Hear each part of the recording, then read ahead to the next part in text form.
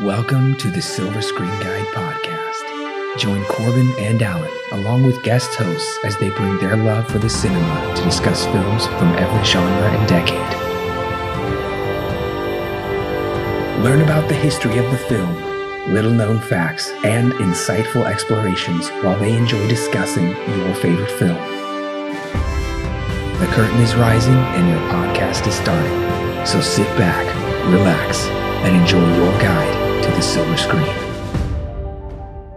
Hello, listeners, and welcome to a special review of a movie called Inside Llewyn Davis. Now, I do have a couple of special guests with me today. Corbin is not here to record this. He is off getting married at this point. So these two guests, one of them actually has been on this podcast before. Would you like to introduce yourself? Yeah, I'm Tom. Hi, Tom. So Tom was on a podcast with us for Jurassic Park. And if you listened to that podcast, you may recall that he is a music composer, and he was able to give us a little bit of insight to some of the music that went into Jurassic Park, which we know is pretty famous by today's standards. Now, our next guest is a new person to the podcast, and would you like to introduce yourself? I am Andrew. Hi. So Andrew is my brother. He went to college originally for computer engineering, but then switched over to film studies because he couldn't stand it at all. Also because I couldn't pass calculus. Yes, exactly. So yeah, Andrew is in college for film studies. He's a senior. He's about to graduate, and he specializes more with the cinematography side of it. He and I have been big into film for the last few years, but he has definitely, I'd say, overtaken me when it comes to cinematography because he actually has his own camera, which I do not. So anyways, I brought these two on mostly because, as I said, Tommy is the film composer, he's a composition major, so he'll be able to give us a little bit of insight on the scores and the music for this movie. And Andrew will be able to give us a little insight to the shots of this movie. And for a movie like Inside Llewyn Davis, I figure that both of those are pretty important. It was one where all three of our strengths could come together and we could review a film. So just to give a little bit of background about Inside Llewyn Davis before we hop into it. It was released limitedly on December 6th and got a wider release on December 20th. Its budget was $11 million. This is also a film done by the Coen brothers. They're pretty big in Hollywood. They do some indie stuff. They most recently did Ballad of Buster Scruggs that got a couple Oscars, that made it to the Oscars. So a bit more background here. Budget of $11 million. Opening weekend, it garnered in a small, but still kind of, I guess, strong for an independent film, $405,411. Now, that was probably taken when it was originally released with its limited theaters that it was sent to. But overall, domestically, it did get back $13.2 million. Foreign markets got $19.7 million, with a worldwide total of $32.9 million. So overall, it did all right.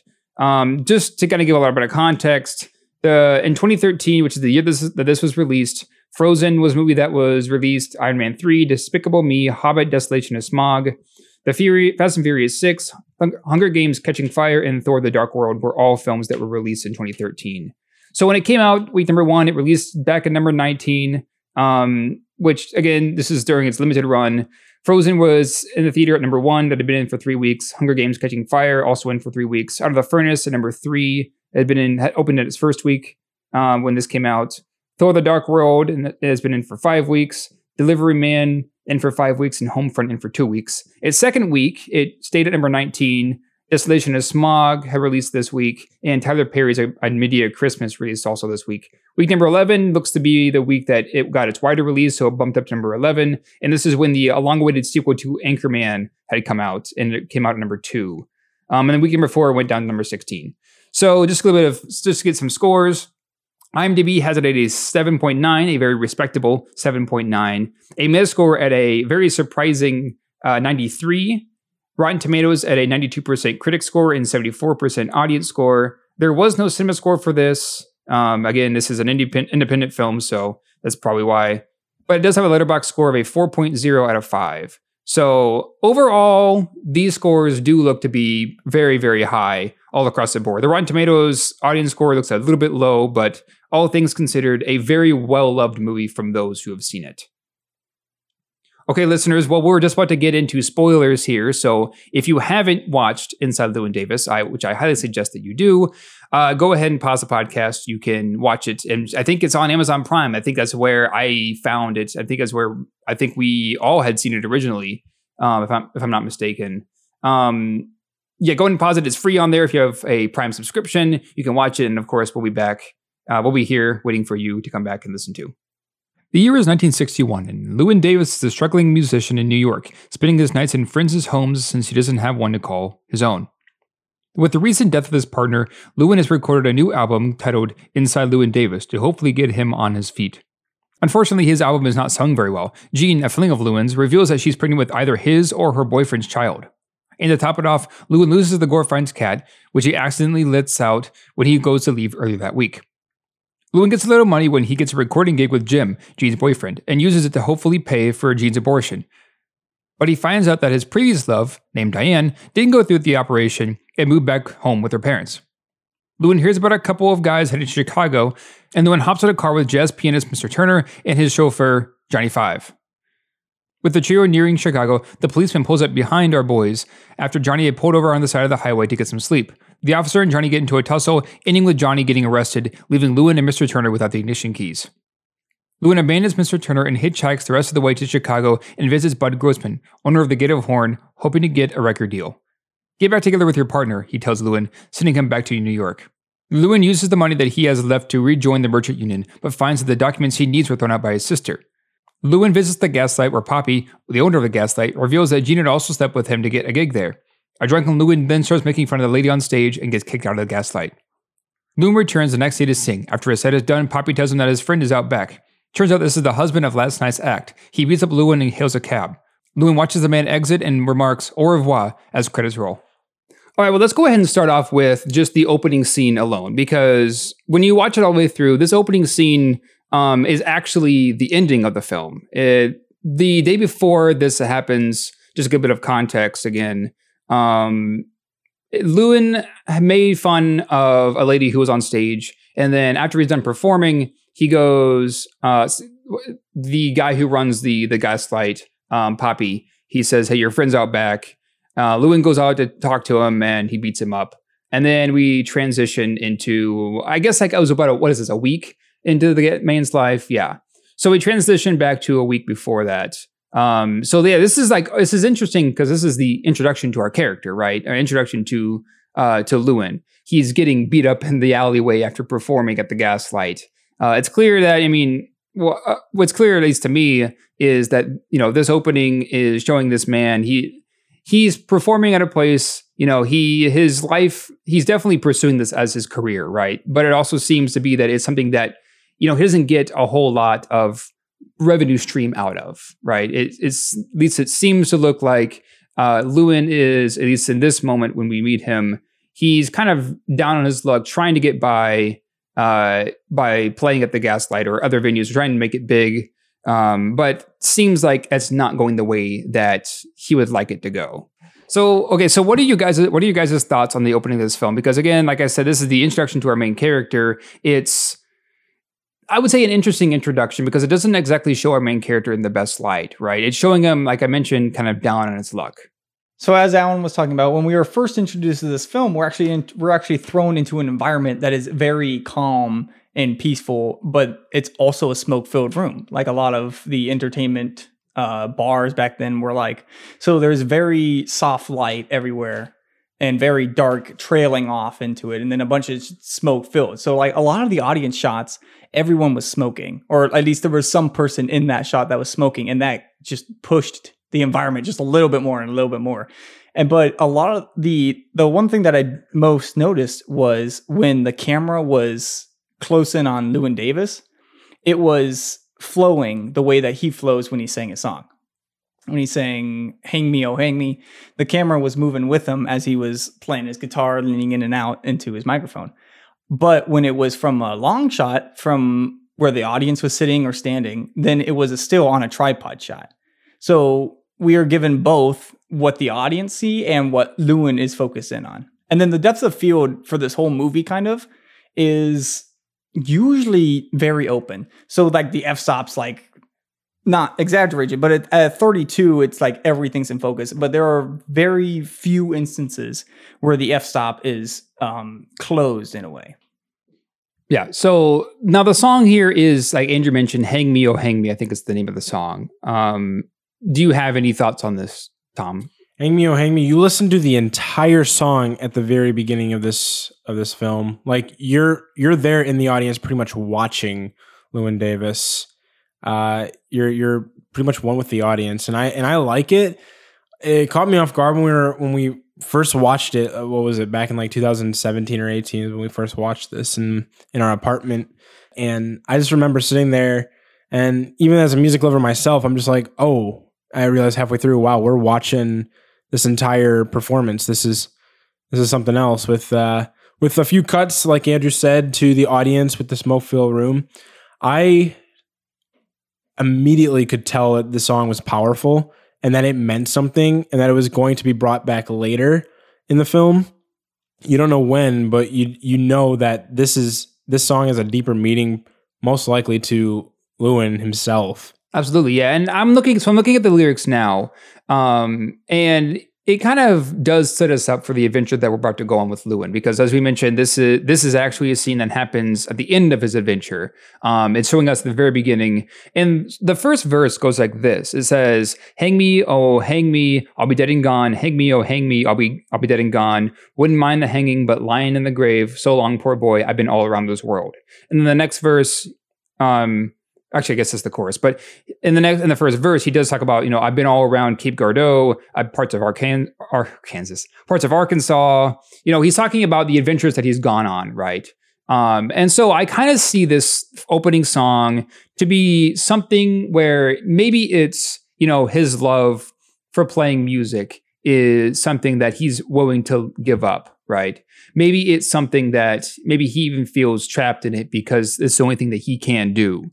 We'll find out later in the story, he tries to go to Chicago to find, some kind of something there, which there is something there for him. He has to come back to New York. He tries to hop on he tries to get back into the Marines, but because he's lost important documents, it doesn't happen. So do you have any other thoughts on like these lyrics? Because from what I'm seeing here, it does kind of look to be the opening of the story about a man who is not really sure what to do in his life, right? He says he's been around. There doesn't seem to be anything more for me. Am I only stuck playing folk music for the rest of my life? It definitely is, as I see, a foreshadow to like a look into his life. Yes, it's a song that we assume is written probably on his past and his adventures, and you'll see in this film, yeah, that's pretty much it. That there doesn't seem to be much more to his gigging and his music than just barely scratching that surface. Also, at the end, he looks at the Walt Disney's and The Incredible Journey, which is playing in movie theaters, and he kind of just smirks at it. Right, and that should also be noted that there is a cat front and center on that poster as well, and cats are a pretty big symbolic link to Llewyn as a character in this story. Andrew, do you have any more thoughts on this? Just this opening song alone? Not really. After the song is done, he does say, "If it's never new and never gets old, and it's a folk song," which is exactly what this movie is morphed into. Right. Then, yeah, we should also say this is set in the 60s, around that era. It's a 1961 Greenwich scene. Yeah, that's right. And this is heavy on folk music. So heavy on folk music of the time. So yeah, as we've noted, music, of course, is a very important part to the story. In fact, if I'm not mistaken, I think most, if not all of the music that's in this film is all sung, right? I don't think there's like any like original composition when it comes to musical score, right? Right. Every time there are montages of him traveling to places, it is songs that he is basically singing. And there is, I don't think, a touch of score with an orchestra at all throughout this entire film. It is all folk music, just backing up the scene by scenes. And I personally love that. And every song that is played within the film most likely is played all the way out through the whole thing, or is at least seemed like it. Green Green Rocky Roads is the only exception to this, where it's not played out all the way. It's just kind of played a verse and then the chorus, and then they just kind of trail off. But the Queen Jane at the end is not. It's not in its full entirety, but it does seem like a full song that he did sing to whatever his name is. I can't remember. Yeah, I think it's Bud. I got Bud his name. Grossman. That's it. Yeah, Bud Grossman. Yeah, that's right. Yeah, so in that scene, he does go to Chicago, and okay, that's before we get to that point in the story. Before we get to where he leaves and goes to Chicago, let's kind of back up and talk about some of what the movie does to get to that midpoint. Because once he goes to Chicago, that's right in the middle of the movie. That's the midpoint in the story where things kind of take a shift. And right? personally, my favorite part of the entire film, I think it lasts something like 20 minutes, maybe. That 20 minutes is pure genius writing to me and pure genius acting. I am glued every single time I'm watching the progression of those scenes. It's incredible. Right. And I think, yeah, so in the opening, we do get to see, after his introductory to him playing at the Gaslight, getting beat up by whatever his name is, the husband of the lady who played the night before, we do have a small montage of him singing a song, and he's leaving a place that he technically doesn't actually own. He's just kind of staying the night at somebody's house that he just happens to know, and their cat gets out, right? And this becomes probably one of the biggest ideas of the story that kind of keeps coming back. That thematic idea of the cat, right? And of course, Lewin catches it, but he has to be somewhere, so he can't exactly just bring the cat back. Oh, that's right. He gets locked out, so he can't bring the cat back. And so he ends up dropping it off at somebody else's place, somebody else that he also knows. So this idea of the cat, what do we think that it means? Because as I mentioned, it becomes a big point in the story. Of course, it's introduced here. Eventually, it gets away by hopping out the fire escape at Gene and Jim's house, Gene and Jim's apartment. Later on, he picks up the wrong cat to bring it back to the Goldfinds, who's what he was staying with earlier. He hits a cat in the car on the way back from Chicago. So cats, of course, are a big thing in the story, obviously hearkening to something about Lewin's character. What do we think that means? Well, I definitely think that the Coen brothers put some symbolism to it. However, I did read a quote from one of them saying, the film doesn't really have a plot. That concerned us at one point. That's why we threw the cat in. Now, with the genius of the Coen brothers, adding that to the plot, yes, that was one thing, but there's definitely some symbolism that they probably added to that cat, which is very much up for debate. I know I've seen people talking about it either on Reddit or different film blogs and whatnot.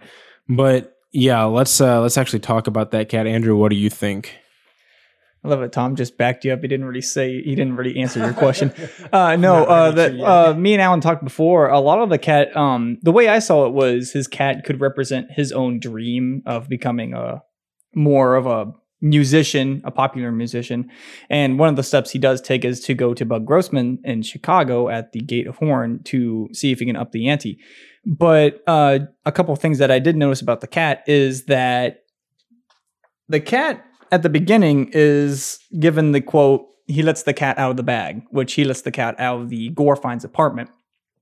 And that could be one of the things, like, we are given the dream that Llewyn Davis has is now out of the bag, kind of, because we're starting the film. That's one way of looking at it. And then when they're in the car taking the cat to, when he's going to Chicago, the cat is sitting on his lap and it's matching the exact same jacket that he's wearing. So the cat kind of blends in with what he's wearing also. And that has to go with colors. And I think we'll talk about that soon. Yes, we will talk about colors here in just a second. But yeah, and I think I'm kind of on track with you, because I kind of see the cat in a couple of different ways, right? I mentioned when you and I were talking about this the night before we were doing this recording, kind of just brief thoughts on it. And I said that I think the cat, obviously cats there's that myth that, cats have 9 lives, right? And I would say that I think that might be played out here in some ways, where the original Goldfinds cat does run off. Presumably it ends up dying or something. There is the cat, of course, that Llewyn runs over later on in the movie as well. So I kind of see this maybe as the cat somewhat of a symbol for Llewyn's occupation as a musician, right? And how the cat's kind of just constantly running away, he's picking up the wrong cat, right? It's something that he's always trying to chase, it almost feels like. It's something he seems to not escape. And so what I'm saying is, I guess what I mean to say is that when it comes to music, right, Lewin it's something that he's good at, right? And he can't seem to really get rid of it, especially when he tries to. When he tries to, he has to go hop on the marine boat, and then he loses important documents. And so he has to go back to what he was doing before. So that was kind of what I had originally thought was, maybe it's something that, he tries to kill, but it never actually ends up dying in the end, right? And then now the more I think about it, I think that might be true. I also think that it's something that he is constantly, it's something that it's always on his mind, right? So I think the cat definitely has more of a symbol to that of his musical side of him still, but I think it's also in a bit of a different light. Not necessarily saying that, you can't kill, what passion you have inside of you. More of, it's something that is just always there, right? Even when he runs off and gets the wrong cat, it's always some version of the same breed of cat, right? Like an orange tabby, I believe, is the kind of cat that he has. So, and of course, the front cover of the standard Blu-ray case that you get is Lewin carrying the cat. That's a shot from the opening. So I kind of see it again as maybe a symbolic, manifestation of his talent and of his love for music. Even at the end of the story, he might not feel like he loves it. It's still something that he does have a lot of passion in. Now here is a question. Why not another animal? Why not a dog or a lobster? Why did the Coen brothers choose a cat to get rid of it? Right. And I think that partially is because I think this all starts with the Go Finds cat, right? The Go Finds cat, we find out at the end of the story, comes back home to where it originally had come from. Even though Lewin had technically lost it, it jumped out the fire escape, it does go back to the Go Finds house. And so I kind of see the cat as an adventure of Lewin trying to find some place to call home, right? He doesn't feel like, especially at the midpoint in the story, that New York is any place for home for him because he screwed everything up and he wants to leave. That's why I read his adventure to Chicago. So maybe it's his drive to find a place called home, right? While like the Go Finds cat, it does run out from the Go Finds apartment, but it eventually does find its way home after the long adventure with Lewin. So maybe I guess that's a better way of putting what I think the cat represents is Lewin's drive to find a place that he feels comfortable calling home. And we talked about this too yesterday, all the places he does sleep as well, the similarities between them. Yeah, I feel like it was funny that you brought up, like, he's trying to find a place that he can call home, but all places that he sleeps at he already makes it his home. He sleeps on a couch that's next to a coffee table that has a lamp on it, and then there's a window, and it's always in a corner of like the living room or something like that. And the two places that he brings the cat to, which is Al Cody's apartment and Jim and Jean's apartment, he feeds it milk, and it's not his milk. So wherever he goes, he kind of makes himself at home. Whereas also in the beginning shot, we have him making himself eggs at the Gore Finds house and walking around in his boxers and just listening to the records and then writing them a note and then leaving. So it's kind of like everywhere that he goes, yes, he's trying to find a place that he can call home, but he kind of is already there with the people that he crashes or the houses that he crashes at.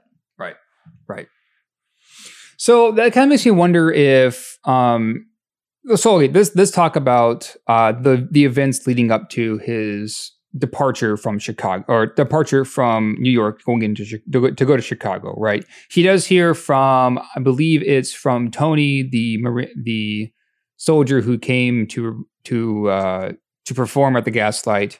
He does bring up that I know a guy who was going to Chicago soon or whatever. I think is it mentioned by Al Cody as well? I think it's only brought up by Al Cody. I thought it was brought up. No. I think the army dude talks about meeting at the Gate of Horn. He went to the Gate of Horn to play for Bud Grossman. That's right. But he never talks about going. It's Al Cody that brings up saying, "Oh, you don't want to go to Chicago? Well, this car is going to Chicago on Tuesday," right, or something along those lines. That's right. The army man, what was his name? We were saying Troy. Troy? Yeah, that sounds about right. Troy, talked about how he was almost done with his time in the, I believe the Navy or the Army, wherever he was from. And he was picked up because Bud saw potential in him. So that's what kind of sparked that realization for Lewin. Right. So I'm just going to do a kind of a brief rundown of the events leading up to the midpoint in the story. Jean, one of the people that he's staying with, the apartments that he's staying in, Jean is pregnant. That's, in fact, when we're introduced to her character, she writes Lewin a note and hands it to him that says, "I'm pregnant" on it. We find out that they had been sleeping together, most likely to get into the gaslight for Lewin, because that becomes a pretty big point in the story later on. Again, he loses the Goldfinds cat, and he does go back to their house, thinking he found the Goldfinds cat, only to find out that that's not the case. And that when he was asked to play a song for them, I forget her name, but the wife of the Goldfinds, she starts to harmonize between him and his partner's song, and that kind of sets him off, and so he kind of leaves sour. And let's see what else happens during that, during the first half of the story. They go to the gaslight, and Justin Timberlake, who plays as Jim, excuse me, and then Carey Mulligan, who plays as Jean, is singing with Troy. They're doing a trio of 100 Miles, and I want to take a second to actually talk about this scene. Because, yes, let's do that. I just want to say that this is one of the this, in my opinion, is the most beautiful song on the entire soundtrack of this film. Holy cow. Like we as a family enjoy this song. Like we'll be playing in the car to and from, and we'll be all doing it and harmonizing it. And I just love that song. And I just love the scene where he's sitting there and he's talking to Jim and Jean, and then Jim and Jean go up there with Troy, and they do the song. And I caught something that Jean looks at him when she sings the lines, "Lord, I can't go back home this away." And you see like Lewin put his hands up like, what are you looking at me for? And she just gives this soft little look, like this soft little sarcastic look, like, "Lord, I can't go back home this away." Now, does she look at him intentionally that has to fall into those lines? Or did she just kind of say like, "Hey, look at me, and I'm performing, you're not, I'm doing better than you are," and he's just kind of fed up with just kind of like her attack on him? Because you can see she attacks him a lot verbally during this film. Like she is so angry with him for their past relationship. Even if there was one or not. I don't know if that was like a one-time thing they did, and because of that, like all these mistakes were happening, but she does not fancy Lewin, and she just verbally attacks him, saying "F you," all this kind of stuff. Like everything you touch turns to crap because, or like King Midas's idiot brother. Like that is one line that I pick up from her every single time. I love it. But man, that line, and then that scene with 100 Miles, like I find it beautiful. I like that scene. And anything you guys think about that song? So I think this is one of the first ones, but there are 3 songs that are throughout the film that are where the camera pushes in on 2 different characters. This is one of the first ones in 500 Miles where it's between Jean and Lewin Davis. And the camera doesn't really push in on Lewin as much. It more pushes in on Jean. It starts with the trio, Troy, Jean, and Jim, and then it starts to push out Jean and Jim and whatever. It zooms in slowly on Jean, and then when the zoom is about finished, Jean does look at Lewin, and then they have that interaction. And then the other 2 that it happens with is when they finally meet Bud Grossman, and he sings Death of Queen Jane. I'm getting ahead of myself because we haven't gotten to Chicago. And that's fine. I'm not saying we have to follow the film in a linear structure, but we can jump around. I'm just saying that, I want to talk about I do want to talk about the transition from one half to the second half a little bit, but no, it's fine to jump around. All right, so when Lewin goes to Chicago and he meets up with Bud Grossman, is another song that does this whole camera push when he's singing a song. So Lewin is singing Death of Queen Jane, and Bud Grossman is just sitting there watching. Now, the whole thing is pushing in mostly on Lewin for like the whole first verse. And then it cuts to Bud Grossman and starts zooming in on him. And then it finally ends the song and the cameras both stop. But in that scene, both of the characters are in 2 different lighting. Lewin is in soft light, whereas Bud Grossman is more of in a harsh light, which kind of gives off their character in that moment. Lewin definitely changes how his character is presented in that whole scene, and when he's at Chicago, he's more of a lighthearted kind of. He's more of a lighthearted kind of dude who kind of just like, haha, here's a little joke, haha, which is not his character when we're first met with him and walked through with him. And Bud Grossman, even though we only have him for a scene, obviously never changes his tone. He doesn't really laugh at his jokes. He kind of just wait for something to happen. And then when something does happen, he just tells him the truth. He's like, hey, I'm not really seeing any money here. It's not really green. The last time that it does happen is when Lewin is playing for his father. I can't remember his name. But when he's playing The Shoals of Herring, which was brought up before, they didn't sing it, but it was a record that Lewin did as a child. And he's like, you're not supposed to let your crap get out because that ruins the whole pizzazz or whatever of entertainment. And that also, the camera pushes in again on both the father and and Lewin. But that one's a little bit more of a, like, I feel like every song that is sang, there's a connection between Lewin and who he's singing it to, which makes sense because the camera pushes in on both the characters that are in the scenes. Right. Now, I do kind of want to step forward from the scene with 500 Miles, when they sing that on stage, because that does remind me later when Lewin and Jean have a discussion. It's in the coffee shop. They have a discussion, and she calls him out. He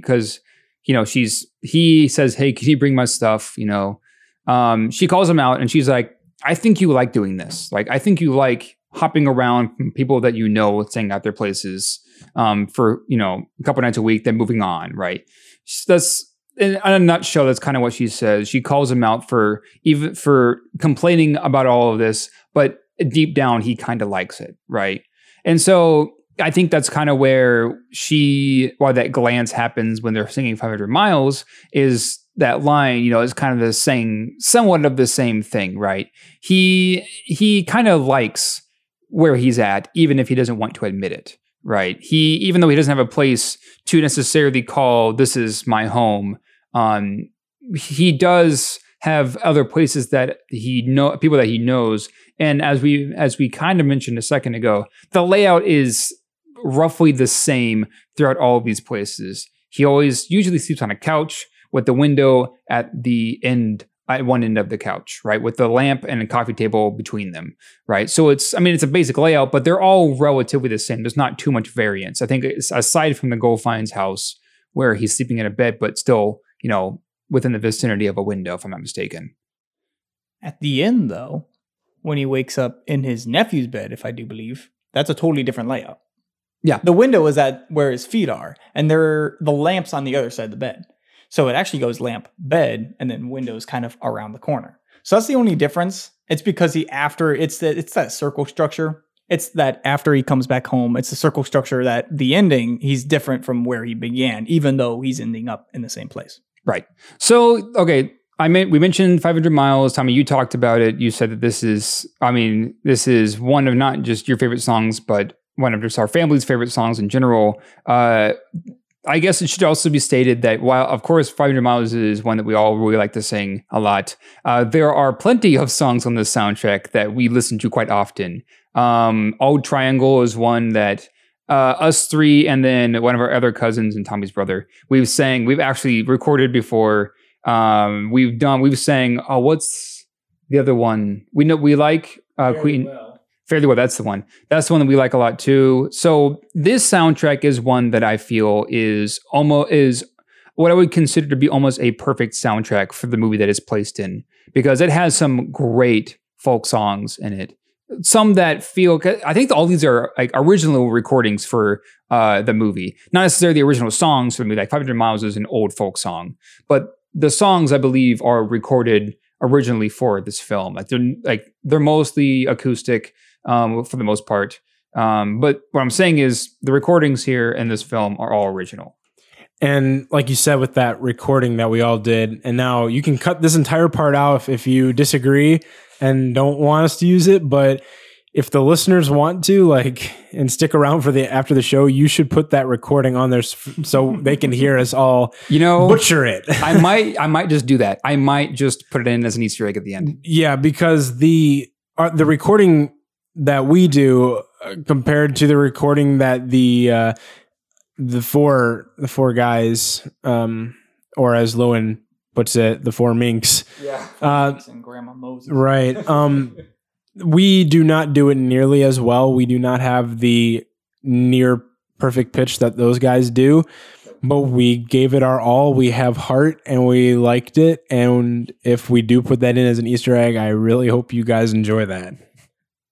So, yes. So I would say it is no surprise that the film based around music, and folk songs especially, how, of course, and done by, of course, those who have done this for a while and are very well respected in Hollywood, that the music in this film is very, very good.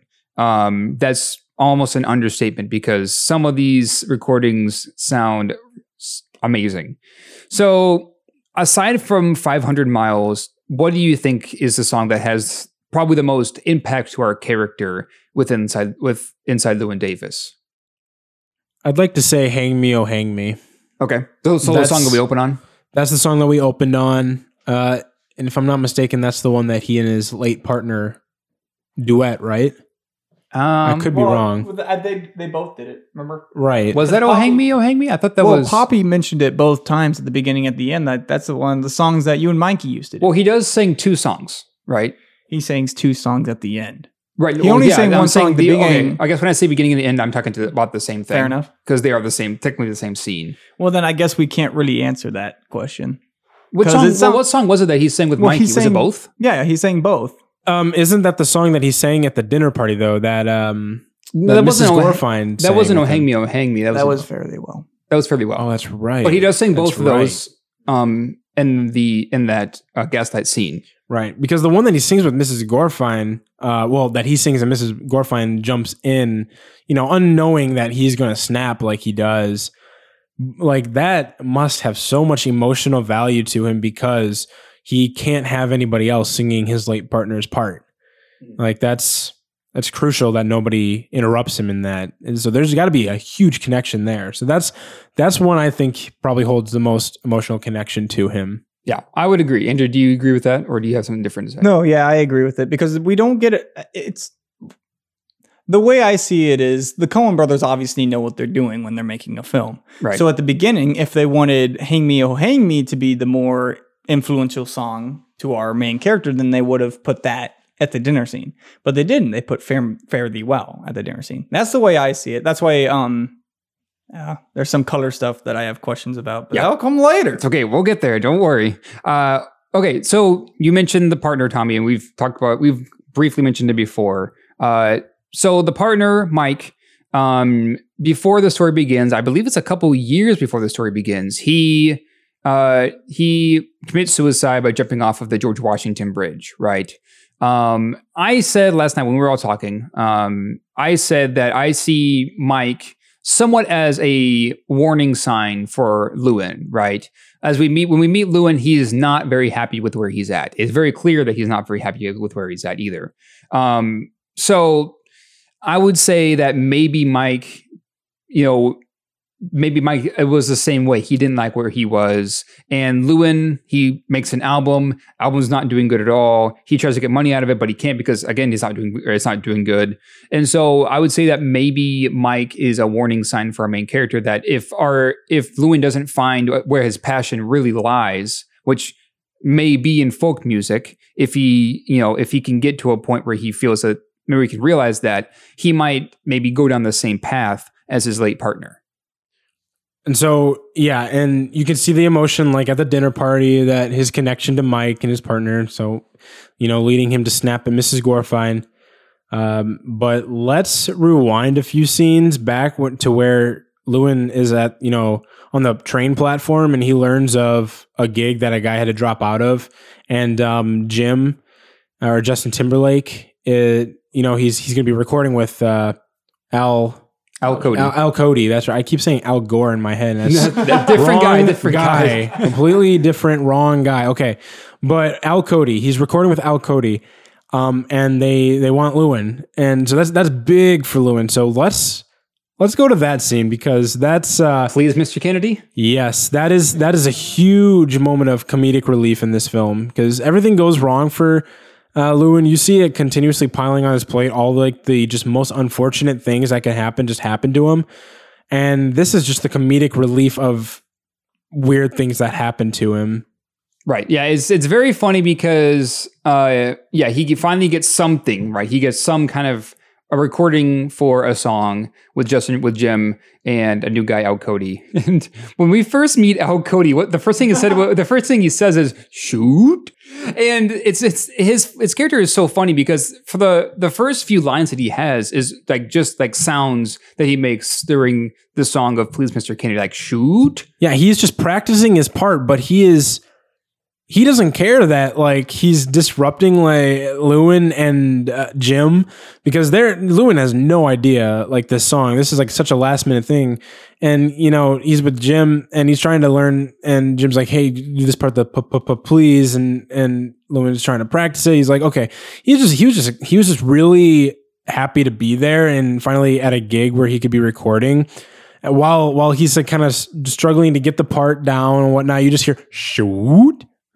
Space and stuff like that. And let me tell you right now, as a musician myself, when I'm in different like gigs where I'm happy to have been called and being in there, you do whatever you're given. You show what Lewin shows and like that happiness to be there and that cooperation.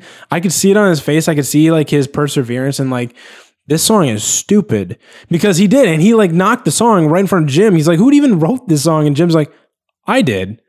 And then immediately like the producers in the sound room are like, all right, you guys ready to go? Like completely making it awkward.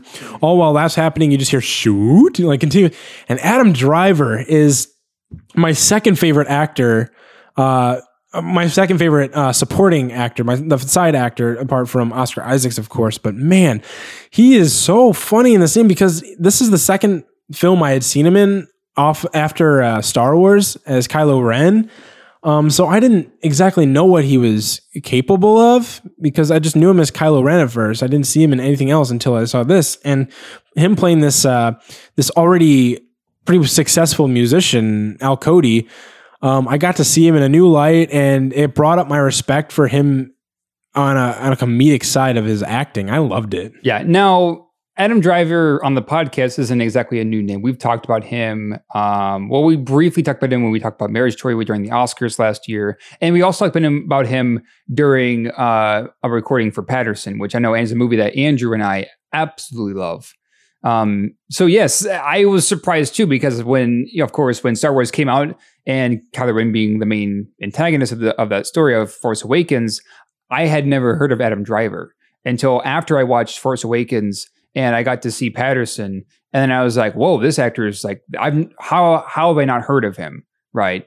So yeah, I guess we can also take that and say that this movie also is really funny. So despite the fact that, it's kind of depressing for our character of Lewin trying to find his way in the music world, it's also really funny because once he gets the trip to Chicago, he meets, what is his name? Mr. Turner? Yeah, he meets Mr. Turner. Mr. Turner and Johnny Roland Five. Turner. And this is my valet, Johnny Five. Johnny Five. Yeah. So despite the movie being, again, depressing, it's surprisingly got a lot of funny moments in it that kind of lighten the weight of Lewin because his character, again, is pretty depressed. So I would say that despite that, this movie is ridiculously funny in a few scenes, especially with Al Cody and then later on with Mr. Turner and Johnny Five. Yeah, one of the things that I noticed a lot in this movie is there are two different types of lighting, soft light and hard light. Soft light is super heavily used throughout this whole film. If most of the light that you're going to notice is soft, diffused, and it's not going to be super harsh, there are a couple of parts where there is harsh light on people's faces. Bud Grossman, for example, and then a couple of other scenes. At the end, there's a little bit thrown onto Lewin's face that is harsh light, but it's not like super harsh light. So walking into this, into Columbia Records, it's super bright. When we meet the lady at the desk and he's like, hey, I'm here to blah, blah, blah. That room is super bright. But then when he looks down the hallway where the producer is coming into, that's a dark hallway. And so it's kind of like you're here for a recording session, but it's not going to be something that you would expect. So it's another, I guess it's not like a baggage thing for Lewin that he has to do this. He's still going to get money. It's just something that I noticed that they use soft light so much in this film. Yeah. So, okay, Andrew, let's get into color. Yeah. I know you've been waiting to talk about this. Since you brought up lighting, we might as well hop into color as well. We talked last night and we mentioned a lot of things about color. You especially were talking a lot about color. So give us a little bit of your thoughts on how they color grade this movie. Yeah, welcome to the film of Llewyn Davis, where there are no colors really. The color scheme in this is very muted. There's not a lot of bright colors. There's not a lot of popping, really. There are a few instances, but most of this is, I don't want to say grays. There is something there. It's like very unsaturated tan. So there's a lot of tan, a lot of darker colors. There's blue. There are a couple of, there's brown, a lot of muddled brown. But there is a couple of colors that pop. There is yellow, orange, and red. Now, red is not like a red. It's a burgundy red. So Jean, for instance, when she's singing 500 Miles, she's wearing red. And then Alan talked about this. He made the match that at the end of the film, Poppy is wearing red as well. So there's a little bit of the connection, even though the information that's given turns out that Poppy and Jean had a little connection as well. And that's just a little bit of foreshadowing, showing that they're both wearing red. Now, the one thing that I like noticing is that like I talked before, the cat matches the same color as Llewyn's jacket when he's in the car on his way to Chicago. That I feel like the way that the cat is represented in this film, the symbol that the cat represents, and having it blend into Lewis's jacket that I think he wears everywhere, even after giving Mel's coat. He never wears that coat. Yeah, that's true. It's there at the very beginning. Mel, I forget. There's probably a name for it, but like his record guy, Legacy Records. Yeah, he works for. He's under the title of Legacy Records. He goes in to see if there's anything for him. Nothing there for him. And Mel tries to give him his coat, and this is still the introduction to our character. And he calls him out. He's like, "No, this is a bluff." And Mel was like, "A bluff? I give you my coat and get out of my office." Yeah. So yeah, you're right. He doesn't ever wear that coat. I mean, Mel does also give him $40. So did he ever take Mel's coat or whatever? I guess it doesn't necessarily completely matter, but either way, well, you're right. It is brought up again because I can't remember if this happened before or after, but he goes after the cat and he comes back up to Jean's apartment. And she's like, "A freaking cat?" He was just outside. He's like, "I don't have a coat. It's freezing. Can I come in?" and whatnot. I don't know if this happens after he goes to Legacy Records or not. But it's after Legacy Records, but that's when the That's after where he goes back and Mel's at a funeral, isn't it? Yeah, that's right. Okay, Andrew, continue with it. You can continue with anyways, colors. So like I said before, everything's muted. There are colors, but they're not saturated. So it's more or less putting us into the mind of Llewyn Davis, where his life is, like we said before, is kind of just the same old. He's trying to get out of whatever life he's in, and music, he's trying to like push himself. So that's why he goes to Chicago. And even when we're in Chicago, there's still muted colors. Ada Horn is a little bit less muted on the outside. I think it's red and blue. Yes, sure. We'll say it. I think it's red and blue on the outside, but once we get inside, we're back to that soft light and harsh light thing again. And there's really not much color in there as well. It's about, the color really puts us in an environment in this, in Lewis's mind, where it's, he's, I guess, not really depressed, but more or less not really excited about life either. It's the mundane. It's his own mundane, if we can say that. So it's this own repeating process. But one of the things that I'm very curious about, and I don't think there really needs to be an answer, but I really like bringing this up. Troy, when he's eating cereal, he has an orange bowl, and that's the only thing in the whole room that pops is that orange bowl. I mean, it's it's brighter than the rest of the colors in the room, but I don't know if it means anything. I just like looking at it. And then he also says, "Now that was very good." And then he puts the bowl, he doesn't put the bowl in the sink. He puts the bowl on the shelf next to him. And it stays there for the rest of the 2 more shots that we have in that room. Yeah. So I would say that definitely what you said, the color of this movie is playing within the mind of Llewyn himself.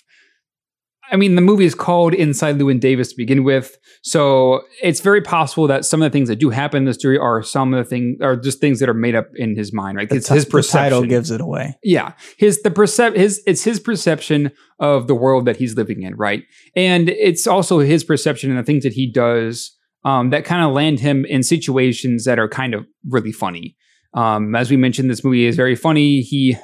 I think a perfect example of this is when he finally heads to Chicago and he's in the car, and that whole car ride with those two is absolutely hysterical because it's just so wacky, right? Ending up in this kind of a situation, right? So obviously, Inside Llewyn Davis, it's kind of exploring the inner mind of a music performer who's wanting to try and make it in a world where it's just not happening for him, right? After some things have already gone wrong with his partner and he's trying to do off on his own, things are just not going good for him. And you see that, like, he's told multiple times, even by Bud Grossman, he said, "You had a partner?" And he said, "Yeah, I did." He's like, "Do yourself a favor, get back with him." Even though he had no idea that his partner had killed himself, It's just the solo act doesn't work for Llewyn, and it never does through this entire film. Right. And maybe we can say that that Llewyn is looking for some kind of a partner. And that could also be maybe have some credence to the cat, right? Llewyn does kind of, I would say, favor the cat, whether it be the Goldfinds cat or some random cat that looks like the Goldfinds cat, right? And even when he does hit the cat later on after he's coming back from Chicago, he does stop the car immediately and go and check and sees that the cat is hobbling away, right? So maybe he has some kind of connection to a cat. So maybe it's not necessarily that he's going to become a cat person, but more to the fact that maybe if Llewyn had a partner, maybe life would be going better for him because that partner would be able to help him out with some stuff like this. I think there's different ways you can look at that, like, Bud Grossman saying get back together with your partner or the cat or whatever. Well, and we can see that too. I can back that up, especially with Akron, the town. That's right. Yeah, when he's coming back from Chicago, we'll have to backtrack as to what Akron means to Llewyn, right? Because let's go back to Jean and him in the park talking about the pregnancy and how she has to get it aborted. Worried that it might be Jim's, worried that it might be Llewyn's, and she will never know because if it is Llewyn, she can't tell Jim because Jim will know, and she doesn't want to lose that relationship. If it is Jim's, she can't know. It will be Llewyn's, and she doesn't want to unleash that into the world. Apparently, like it's just she's gonna have to like kill a perfectly good baby, and it's just disgusting. But it is what it is. So he has to pay for the abortion, and that's what the gig with Al Cody and Jim does. It gives him $200 right up front for performing that. He doesn't get any royalties because he doesn't have an address, I believe. Yeah, or there's something else, and I feel like I should know that as a musician myself. But I remember specifically there's no real address to get his royalty check sent to. So he gets $200 up front. He can cash it, and then he goes to pay for the abortion at the clinic. He goes in, and we learn there that apparently he's been there before with another woman, Diane, I believe her name was. Yes, he's in there with the doctor, and he's talking to him like, "Hey, I have the money to pay for Jean's abortion and whatnot." And he says, "Oh, don't worry about it. I'll just cover. It's covered already from the last time you were here." And you learn, Llewyn's like, "Last time? What do you mean?" He's like, "Diane didn't tell you. She never went through with it." And he's like, "She didn't tell you?" He's like, No, she did not. So he learns that he has a 2-year-old child with Diane. We never meet Diane. Right. We never see her. Like, it's brought up there. And then the moment when he's driving home from Chicago to go back to New York, and it's as he's right before he hits the cat, he sees the sign for Akron, and he thinks, he sees the lights in the distance, and should I go? And he misses the exit and he keeps going. He never goes back to it. But you briefly see that. And that can fall under that category we're talking about with that, like that lifelong partner. Are we looking for that other person to be with in life? Right. And maybe it's maybe a bit more general than just like a lifelong person to be a partner with, right? Maybe it's also finding love and passion in something that you're doing, right? Which, as we noted, he is a musician, but he clearly is not having a very good time with it. So maybe it's something to the effect of finding a love for the music that he's also doing. So like Alan was saying, there are a lot of instances in this film where things are kind of repeated, where he could be looking for that lifelong partner, which could be music, could be a woman, who knows. So one of the things that are repeated is all the places that he crashes at, all the rooms are the exact same layout that he sleeps in. So there's the couch, there's the window, and then there's the lamp. And then another one is, twice this happens, when he's feeding the cat, he pours himself a plate of milk, and then he sets it down for the cat to drink. But the cat in those two instances are two different cats. So one is the Gore Finds, the other one is the other one that he picked up. And then there also is the Gene lookalike. So we have our original Gene, but when they go to the restaurant that's looking over the highway on his way to Chicago, the girl behind the counter also looks kind of like Gene. Dark hair, has bangs. Then when we come back to the Gore Finds at the end of the film, there is a couple there that looks like the exact same couple that we had before when we had the whole dinner scene. But they're a little bit different. The girl is now much older, I believe. And they're a much older couple. But there isn't the professor or whatever. But that's another copycat. And then Lewin also gets two women pregnant. So there's like copycats here and there. There's repeated things. And so I think that repetition kind of also is just kind of thrown in there along with the whole circle story way of telling it. Right. All right. So let's go ahead and get to it. Lewin's decision to go to Chicago, right? I saw it as, so many bad things have happened in New York, especially in the last few days.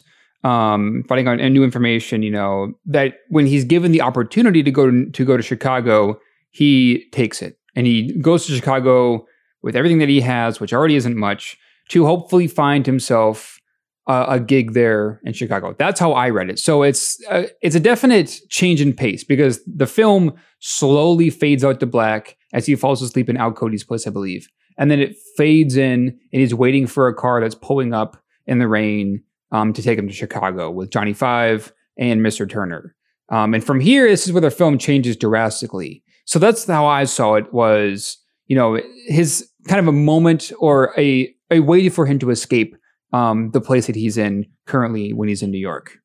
Did you guys see it as something different, or do we all agree on that? No, I agree on that. Okay. Yeah, I agree on that too. So, like I said, that's kind of the midpoint in the story, right? That's when things change.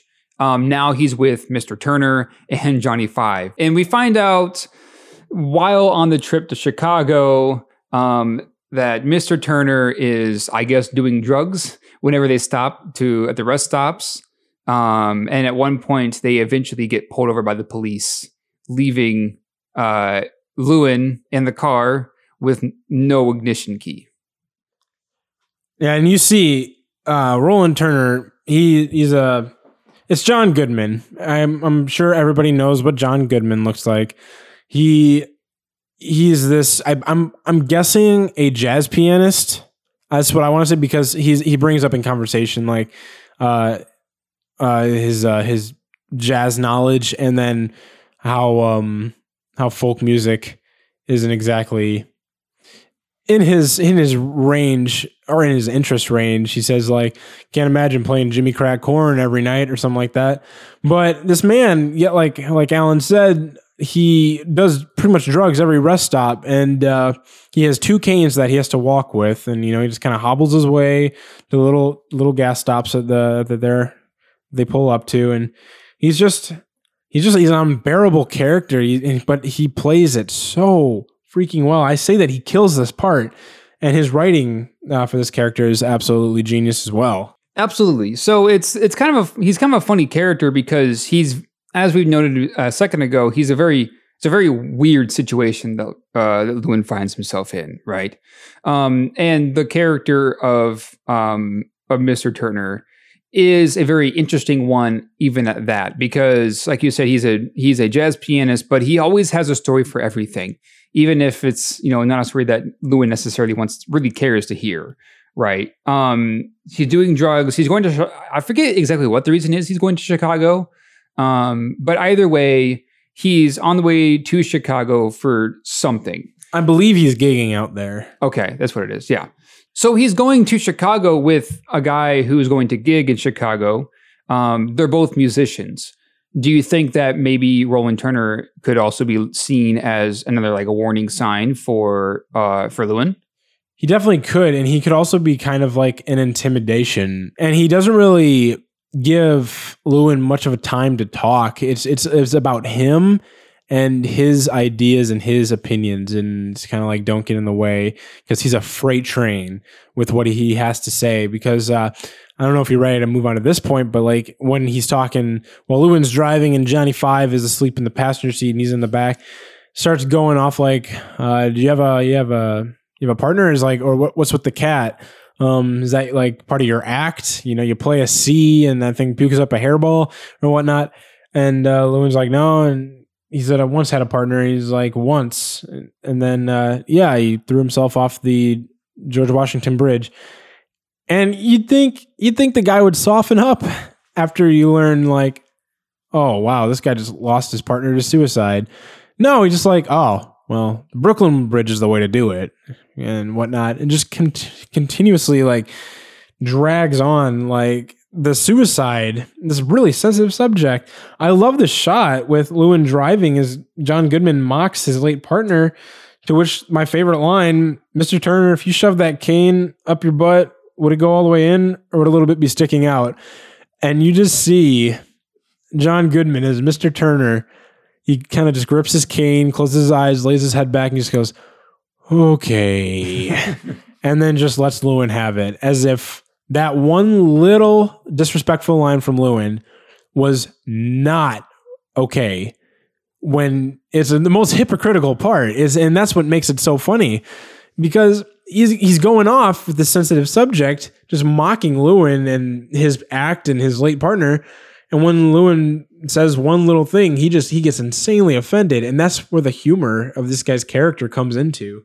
Yeah, the humor is very situational and kind of funny because of how they crafted around the situation, right? And so the character of Mr. Turner, while, kind of being, always in Lewin's face, always talking to Lewin, saying, this will interest you, as he's trying to tell some kind of story that is maybe barely related to what they were talking about. The Coen brothers do a very good job at writing humor into situations like that, where the humor comes from the weirdness of the situation of a character. So, Andrew, do you have anything to add to the scene? Kind of not really. It's more about, I guess it's a part of the scene, but all the new characters that we're introduced to, except for Bud Grossman and his dad, he has the cat with him. So the two characters that he brings along, which are Al Cody and then Roland Turner and Johnny Five, he has the cat with him. So to them, that cat is with him. That's part of him.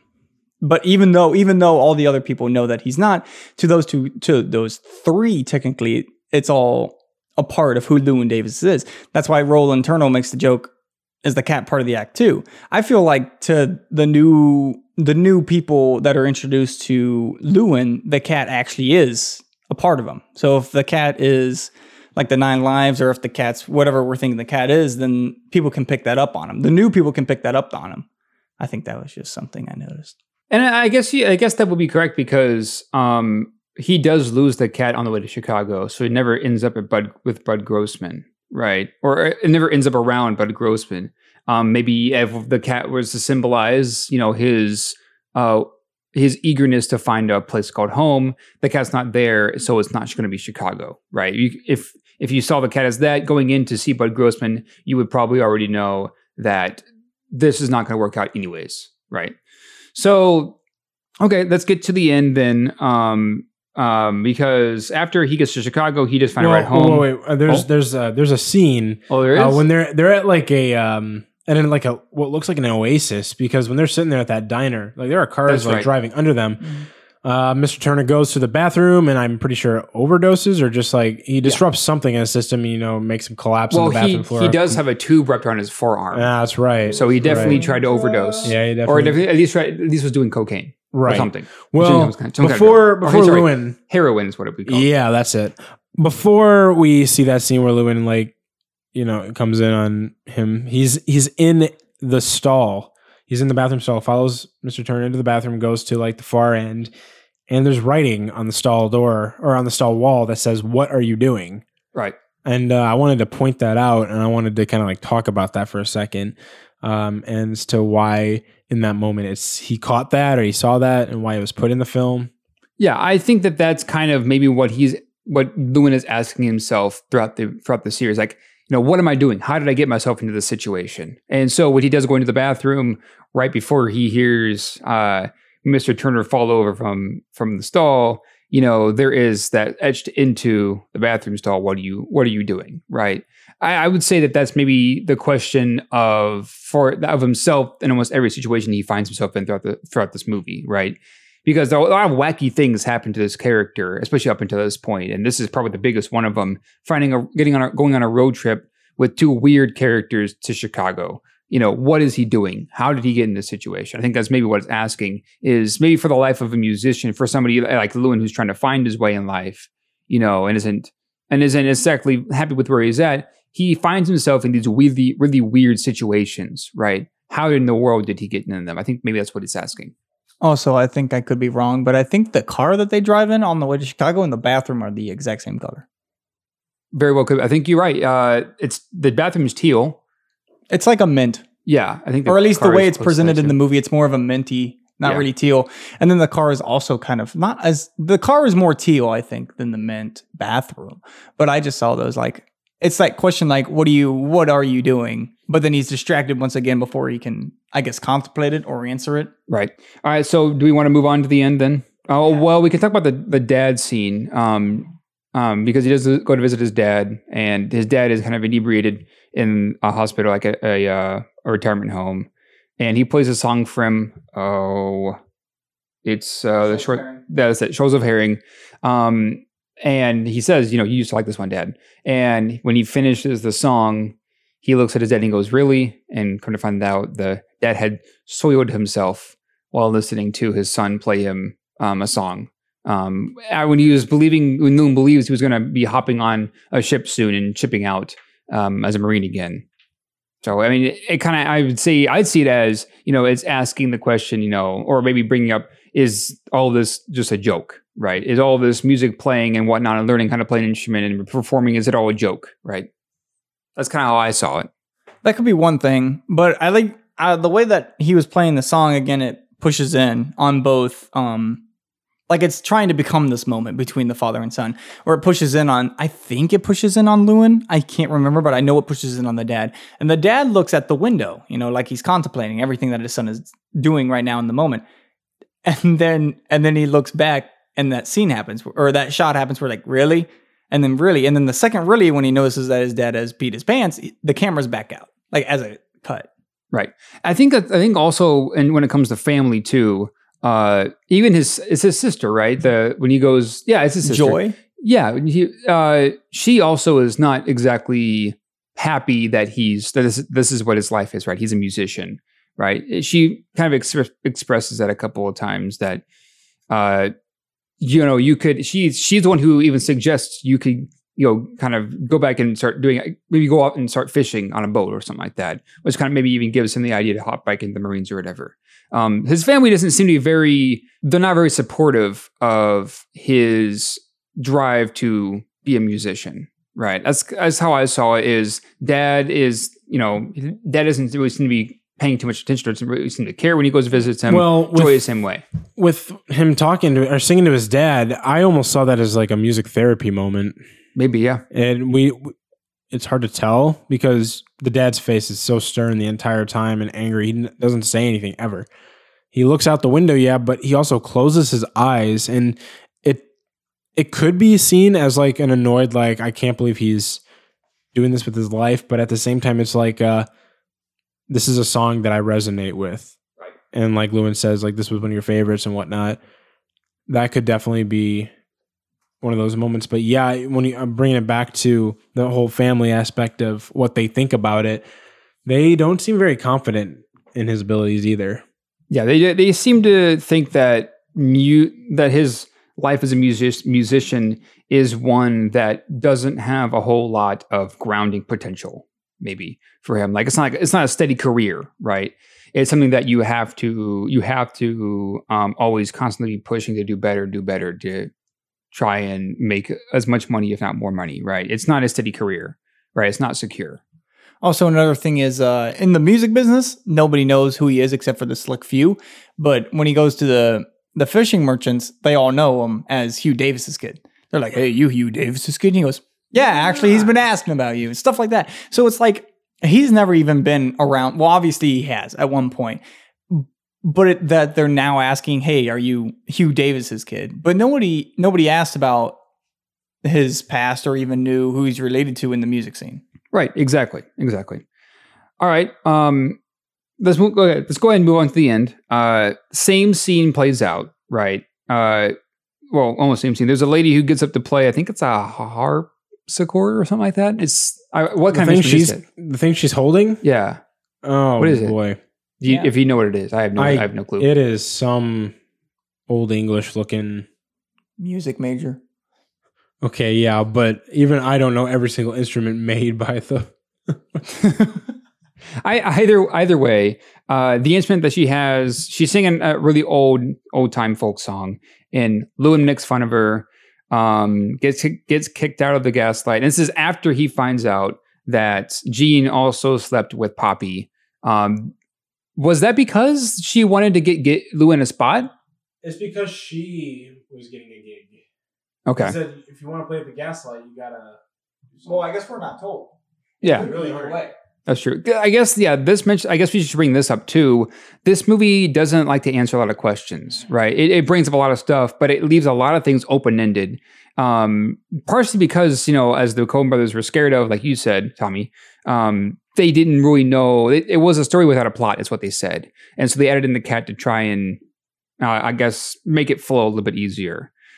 So it could be that. It could be that it's something that's just left up to the audience to kind of figure out, like, what did they think? Why do they think that, Jean slept with Poppy or whatever? It could be one of those things. I saw it as maybe to get Lewin a spot in the Gaslight because maybe she knew how much he was struggling. Or it could be to have her trio at the Gaslight too. And that final scene that he has with her, there is a lot more humanity in that discussion. She's not at his throat anymore. No, like she was in the previous ones. It's wild. And he says at the end, like, I love you, but it's not like, I love you, I need you in my life. It's like, I love you, I care for you, thank you for having continuously been there for me. And she doesn't say it back, but she gives that little half smile and then rolls her eyes and says, come on. So there's something there. Like there's some humanity in there. And that's when, like, the last 3 or 4 minutes, there's a lot of ups that happens to Lewin. And I start to see, I don't know if you guys notice this. I don't know if it's even a thing. Maybe it's just how I perceived it. It seems like a lot more color comes into the scenes. Well, Andrew, did you see any more color that came into the scenes? I have no idea, but it could have been our eyes adapting to what's going on. Maybe. Our eyes was just kind of like letting it happen. No, but we are at a different perspective in her house. The camera's got that 180 rule, And every time that we're in Jim and Jean's house, we get it from one perspective. It's from the side of the window facing towards the rest of the room. But in this shot, we're flipped. Right. So, the other time we see this is also when he's on the couch sleeping. But this is the one time where we actually can see the rest of the room that we don't get the rest of the time. Right. So, yeah, I would say, especially in this scene, now that Lewin's been on this big adventure trying to find a place for himself, he ends up coming back to the place that he began at. That's sort of this whole adventure, right? And so we end with the scene that began the film. He makes fun of the lady before, plays a couple of songs that he and his partner Mike used to play together. And then gets beat up by the husband of the lady, right? And the last line of the movie is he crawls out from the alleyway, sees the man, hop in a taxi, and drive off, and he says au revoir, right? And his face is in harsh light. Right. Also that street that the taxi goes down that he gets picked up in, the only color that's there is in the neon lights that are on these sides of the building. Right. So like the lighthouse, how do you say that? The house lights, as you were. They're blues. There are the tans, the usual white ones, and then there are some red ones. So that's one of the moments where like the buildings don't have any color, but all the lights that are on the outside of the buildings do actually have more color than we've been shown in the rest of the film. Right. So I kind of saw that. I mean, this is just my own reading of the film. I definitely saw that as, from where we began, he's not happy. Where we ended, he might not be very happy still, but he's learning to find the passion with being a performer again, even though he still doesn't necessarily have a place to call home, necessarily his home. And I think this is also reinforced with the scene when he goes back to the gold finds, is with the people that he knows, right? He can't afford a place for himself given his occupation and stuff, but he's still able to survive, right? And he's doing what he loves despite all the things that have happened in the story. So I kind of saw it as maybe him kind of coming to terms with where he's at in life, and being a musician and being in this state, right? That's how I saw it, is when he gets beat up by that man. It's more of him just kind of shrugging it off, right? Like this is just a par for the course almost for what he's doing. So that's how I saw it. I don't know if you guys agree or what. I agree. Okay. I also agree. So do we have anything else to bring up, Andrew or Tom? Do you have anything else you want to bring up before we wrap up? The transitions in this movie. Okay, All right. Wait a second. That'll take a second. Let me just say a few of my favorite quotes that we never said. Okay. I just want to bring up these quotes. Go for it. I always find the humor in the writing, and first one is after he snaps at Mrs. Gorefind. She, runs out of the dining room crying, and everybody's just like sitting there awkwardly. What do we do? You hear a scream in the back, and she comes back, and she's like, "This is not our cat, and this is a female. Their cat was a male." She's like, "Where's his scrotum? Where's his scrotum, Lewin?" Like that one kills me every time. I love that. I love the writing. I love the delivery. The moment leading up to it, the scenes leading up to it is just incredible. And then after he goes back and he's with his sister and his nephew Danny, and he's learning that, yep, you guys are already laughing. So you know exactly which scene he's talking about. He needs the license and all that and all the registration stuff that he needs to get in. And she threw it out maybe for a reason. And, so he's cursing. She's desperately trying to get him not to curse in front of her kid because it's a house that, she's trying to bring up to not curse.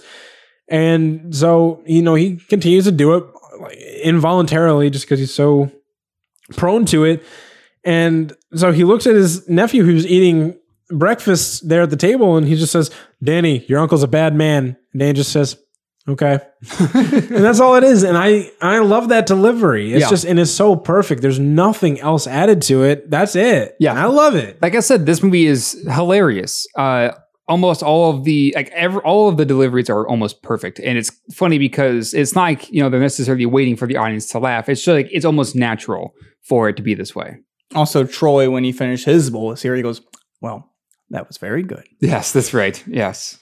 And again, Adam Driver, like if we're just talking about the comedic relief, there's a moment where he's trying to crash at Al Cody's place. He has the cat in his arms. He's talking to him, and the cat meows by accident. I don't know if that's was part of the script. It's kind of hard to put that into a script and have it play exactly. So I'm going to say that was probably unscripted. Adam Driver was ready though, because the cat meows as they're talking, and as Al Cody's talking to Oscar Isaac, to Llewyn Davis, the cat meows. He goes and meow, just meows right back at it and continues with what he's saying, and nobody breaks. It's perfect. I love that too. Yeah. All right, Andrew, do you have anything else? Yeah, the transition is in this film. That's right. Yes, transitions. I don't know why we went into quotes. It's more of a highlight. Anyways, so at the beginning half of this film, the transpositions are all by transportation. So we have multiple trains, we have cars and all that jazzy stuff. And then the later half of the film, it's all either fade to blacks or it's mostly fade to blacks and then fade up from black. So it's fade to black when he's getting picked up by Johnny Five. It's a fade to black when after he hits the cat and wakes up in his nephew's bed. And then that's it. Was it fade to black at the end or cut? It's a cut. Okay, well, there you go. There's two different types of transitions. Right. All right. Well, anything else before we go into final thoughts and ratings? All right. So, Tommy, I'll have you go first, and then I'll go you because, Andrew, you haven't exactly done this before. So I know Tommy has had experience, and then I'll go last, and then we'll close it out. So, Tommy, go ahead. All right. Well, I am a huge fan of movies that incorporate music as its main plot point. That's why Whiplash is probably my favorite film of all time. And it's just, it resonates with me. I'll just say that. And I enjoy seeing people within the same kind of boat as I am. Obviously, I'm not depressed like Lewin, but I can see them and I can relate. And so with this, I thoroughly enjoy Inside Llewyn Davis continuously. I think it's very, what's the word? I don't want to say culturally enriching because that's a stupid phrase. I think it's very eye-opening. It's good for people to watch something like this and just kind of be introduced to. It's not harmful whatsoever. I think I'll just say it, enriching. So for me personally, I have given this on IMDb a 9 out of 10. There's something missing that even after rewatching it again, I still can't figure it out. I'm sure within the years to come, I will figure it out why it's not a perfect movie for me, but it is pretty darn near close. It's my favorite of the Coen brothers, right neck and neck with No Country for Old Men, but it's not quite there. No Country for Old Men is not quite there. Inside Llewyn Davis, I gave a 9 out of 10. I definitely recommend it. All right, Andrew.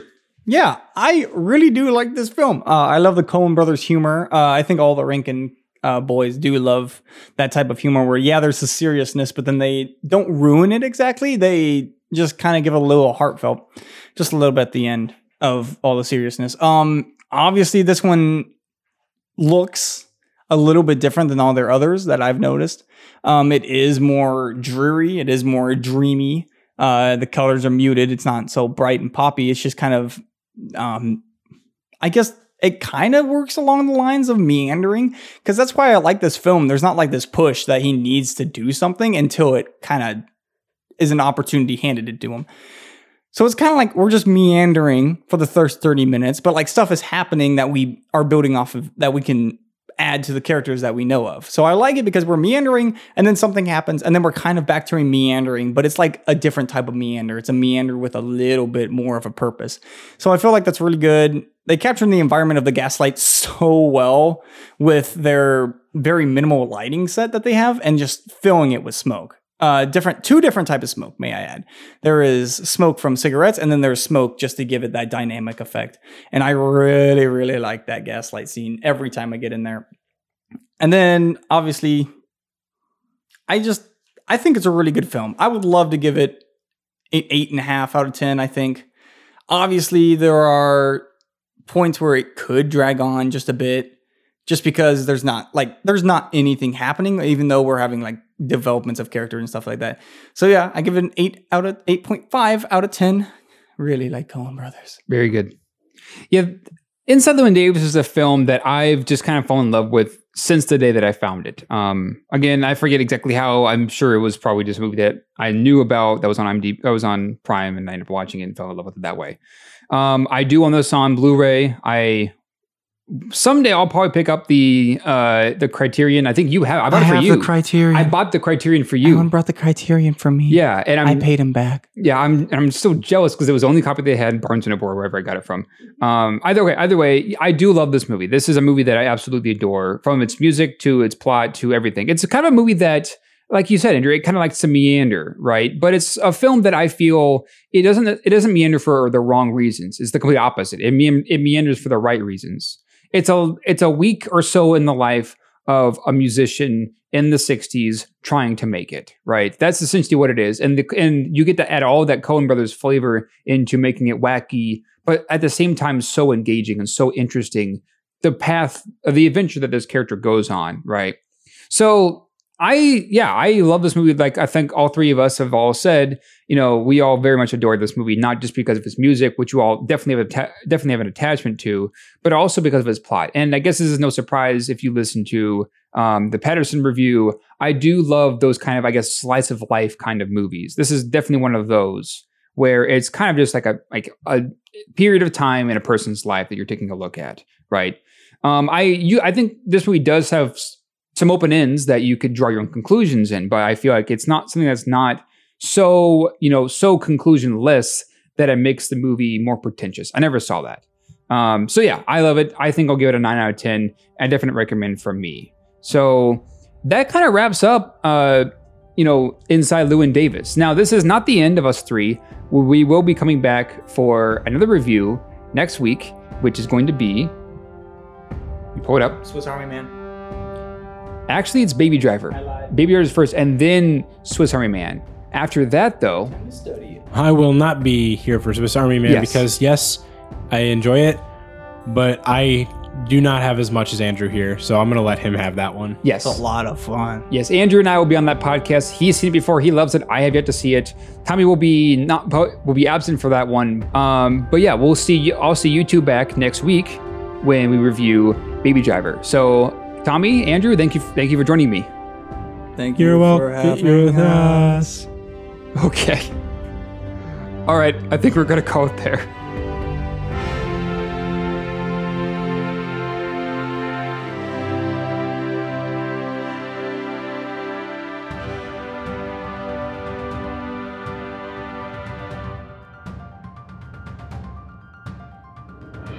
Hey listeners, it's Corbin. Don't forget to check out the exciting links in the description below that will connect you with more great movie reviews for your listening pleasure, and our YouTube, Facebook, and Twitter page, and of course our official website where you can read great articles and sign up for our free weekly newsletter.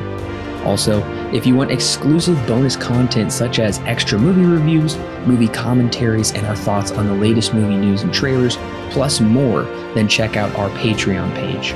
It's a great way to help keep this show free, and it gives you great content that's yours to keep. All of that and more is found in the description below. Don't forget to subscribe whether you're on YouTube, Apple, Google, or Stitcher, or your favorite podcast service. And while you're at it, please leave us a 5-star review so other movie lovers can more easily find our podcast. We love talking about movies, and we love talking about them with you. So don't forget to share with your friends and family, and we'll see you next week, listeners.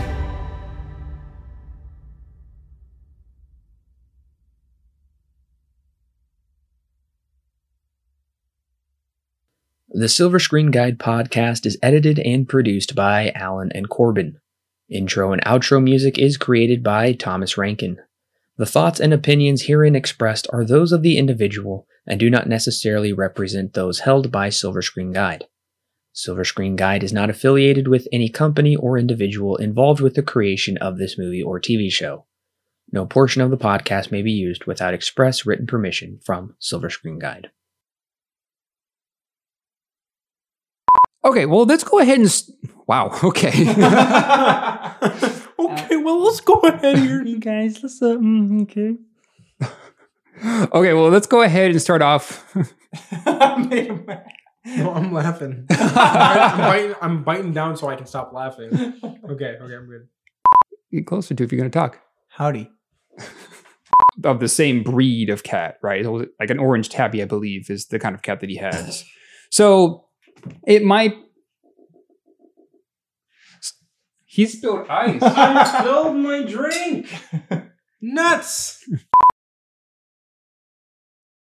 There are a couple of instances where he takes the milk that's not his because he's scratching at some place and feeds the cat with it. Then there also is something, but I forgot about the other thing. Very good, Andrew.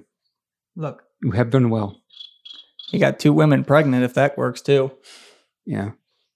Andrew, this is very awkward. Look, I know it's not my problem. We can just edit this out later.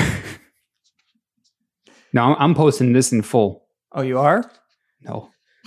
Let it go on the record that we're just sitting here watching Andrew desperately look through his notes for what he wants to say. I'll find it. Don't you worry.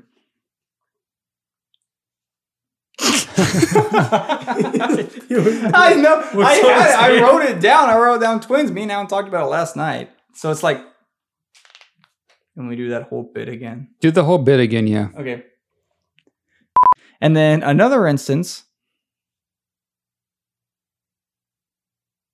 Why did you say that again for? Because I thought I could just like, I thought it would just come on out. And nope. I have another thing to talk about, but it has nothing to do with.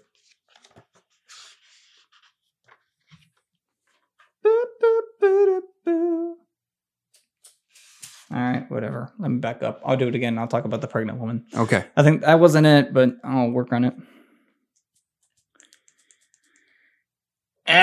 Okay.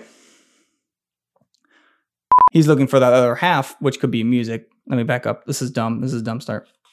Now I can't get it anymore. I hate this game. Wasting my time. I'm wasting your time.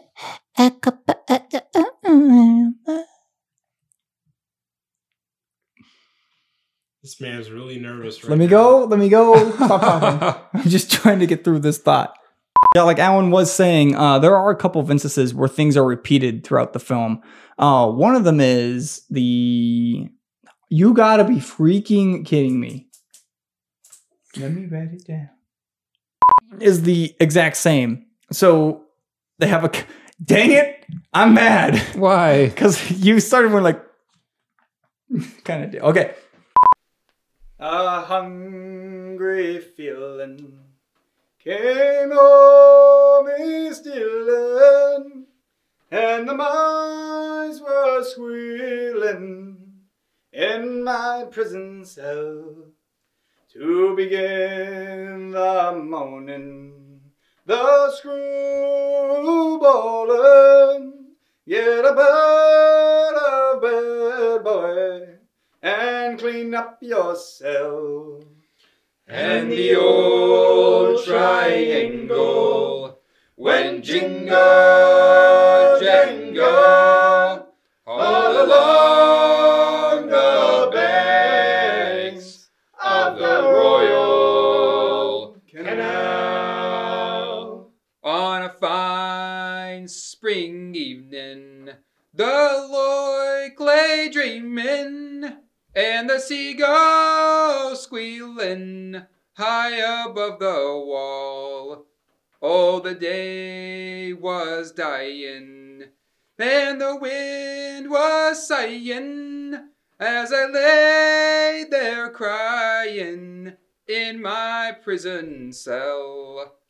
And the old triangle went jingle, jangle, all along the banks of the Royal Canal. The screw was peeping, the leg was sleeping, while he lay there weeping for his girl Sal.